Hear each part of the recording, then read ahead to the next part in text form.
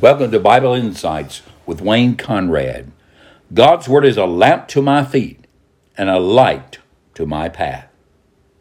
Today's topic, first words, specifically the first words of the risen Jesus Christ. We do not know the first words the baby Jesus spoke, or if Mary or Joseph were the first to hear him. You know, many parents are excited when they hear what sounds like mama or daddy. Whatever that first word is, parents get excited about it. We don't know Jesus' first words as a baby. However, we do know the first words he spoke as the resurrected one, Jesus of Nazareth, the Messiah. It happened early on that first day of the week, morning after sunrise. John writes about Jesus' appearance to Mary Magdalene, and Matthew writes about his appearance to the other women. In fact, as we read the accounts of the resurrection morning and compare Matthew, Mark, Luke, and John, we can sort of weave together a picture. Obviously, we don't have the exact chronicle, but we have to piece it together from the various accounts.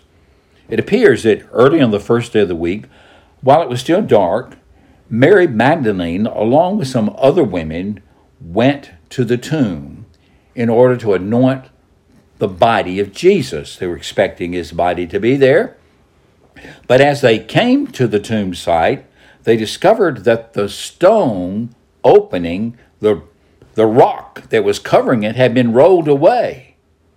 And so this alarmed them, and Mary Magdalene evidently left immediately to go and inform Peter and John of what had happened.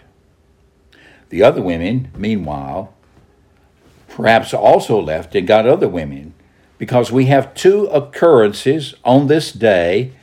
They're not exactly at the same time, but Jesus does appear twice early in the morning to witnesses that are women. The first, we're told, was to Mary Magdalene. We read about that in John's Gospel. And let me read that to you. John chapter 20. Early on the first day of the week,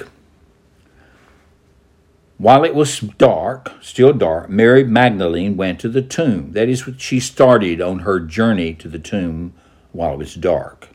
Now, it's not a small distance, so by the time they get there, the sun has risen. So she discovers that the tombstone has been moved. The rock has been moved.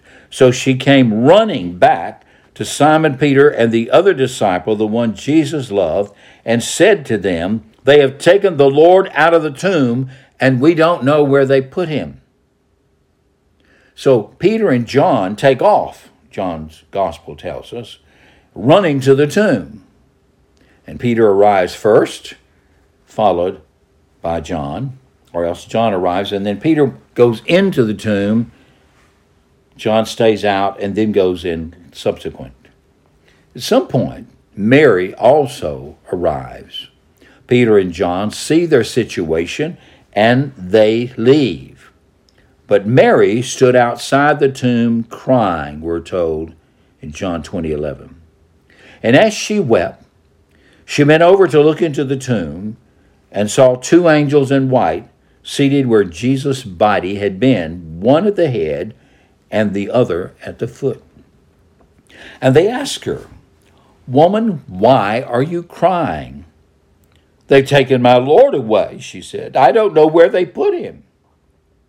At this, she turned around and she saw Jesus standing there, but she did not realize that it was Jesus. Now, how could that be? Well, for one thing, she's crying. She's upset. Her face is probably down toward the ground. She's weeping. And these are the words, the first words recorded that Jesus, the risen Christ, said. "Woman, why are you crying? Who is it you are looking for?" Thinking that he was the gardener, she said, "Sir, if you've carried him away, tell me where you have put him, and I will get him." Now, can you imagine this? Mary on her own is going to go and get the dead body of Jesus where he was and carry her along with all the spices that had been added to the wrappings.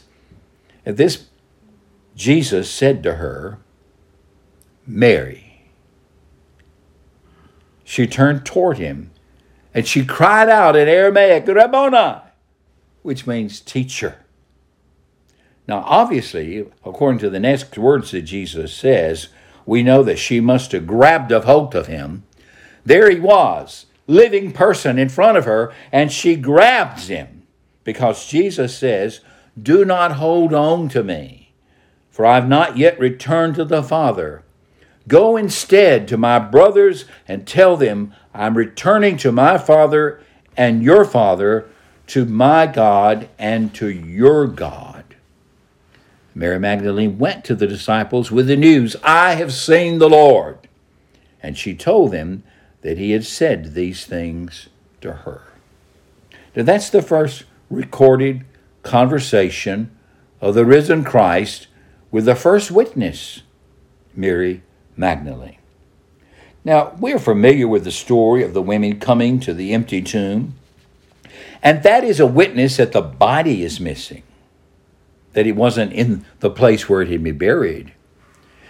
It's sort of a witness by absence, but it's not a positive witness of where he's at. But here Jesus is standing in front of Mary, and when she hears her name spoken by this man whom she dearly loves, after all, he had saved her from a demonic possessed life. And she had been a devoted follower to him now for probably 2 years or more. And she knows the sound of his voice. And he speaks her name, her personal name, Mary. Oh, she could not mistake that voice. She knew that it was Jesus. And looking, she grasped him. She clasped his feet. Because that word can be that she clasped. Stop clasping me. Stop clinging to me. Stop hanging on to me. Now, why would she be hanging on to him? Well, she doesn't want him to go. She doesn't want him to disappear. But notice that she's able to clasp his legs. She's able to cling to him. She feels his flesh, his bone. It's a real body standing in front of her. And she's holding on. She doesn't want to lose him again. But he tells her, do not hold on to me, for I have not yet returned to my Father. So what is Jesus telling her? Well, he's saying, Mary, I'm not in the same position I was before. Because I'm in a body that's meant to dwell in heaven with the Father. You see, though these words of theology are not spoken, yet these words of theology are implied. In the incarnation, the Word became flesh. He became a full human being. That means body, blood, sweat, and tears. Everything that humans are, Jesus was and is. But the body of the resurrection is an immortal body. It's a body that has been transformed for eternal dwellings. He is the firstborn from the dead. Now, he'd raised people from the dead, but they weren't from the firstborn from the dead. Why? Because they were brought back. They were resuscitated to the same kind of human body they had before, one subject to death, that one would die again later. But he arose in an immortal body, never again subject to death, sickness, or disease. It was a body meant for the heavenly dwellings. And he would not be remaining here on earth. So the relationship between Mary and Jesus and Mary and the disciples, though it will continue, it has now entered a new dimension and a change, because he will be ascending to the Father. He will be returning to heaven from whence he came. He who descended will reascend into heaven. Now that didn't happen then. It happens 40 days later but he's getting ready to prepare her now. I've not yet returned to my Father, but I'm going to. Now here's my commission. Go and tell my brothers that I'm returning to my Father, to my God and your God. Okay, Mary left. She went to inform the disciples.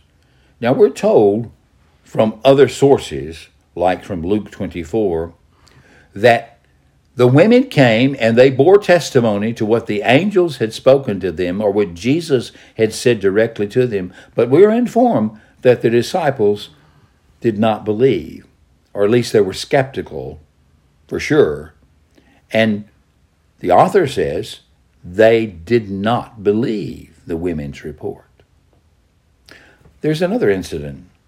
Now, we're not sure exactly on the sequence, but it happens in the morning, and it involves the other group of women that Mary Magdalene had at first began the journey with, but at some point they must have separated. It's recorded for us in Matthew chapter 28, verses 1 through 10. Where we're informed that after the Sabbath, at dawn on the first day of the week, Mary Magdalene and the other Mary went to look at the tomb. Now, one says in the dark, that's when they began the journey, but now they're at the tomb at the dawn. The daylight's breaking. And the angel says to the women, "Do not be afraid, for I know that you're looking for Jesus who was crucified." So they didn't see Jesus in the tomb, but they do see an angel. He's evidently sitting perhaps on the stone at the entrance. Not being there, I can't say exactly. But the angel informs her, he is not here. He has risen just as he said. Come and see the place where he lay. So here we have the angelic witness to the resurrection of Christ. Then go quickly and tell his disciples, he is risen from the dead, and he's going ahead of you into Galilee. There you will see him. Now I have told you. So the women, the angels are emissaries. They've delivered their message to the women. Now the women are to go and tell the disciples. So the women hurried away from the tomb, afraid, yet filled with joy. And they ran to tell his disciples. That's good. They're going to go tell the disciples. But suddenly, Jesus met them. Greetings, he said. Now, the word in Greek here, we sometimes translated hail, H-A-I-L, or greetings. It's a word that's fluid. It means it's a greeting. So we might translate it various ways, like good morning, or rejoice, or hello. Here, it's greetings. But they came to him, clasped his feet, and worshiped him. That's what the scripture says. The risen Christ, appearing to this group of women, they physically clasp his feet and they worship him.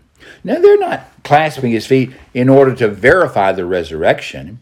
It's verified because he's in front of them. They clasp his feet in adoration. They worship him.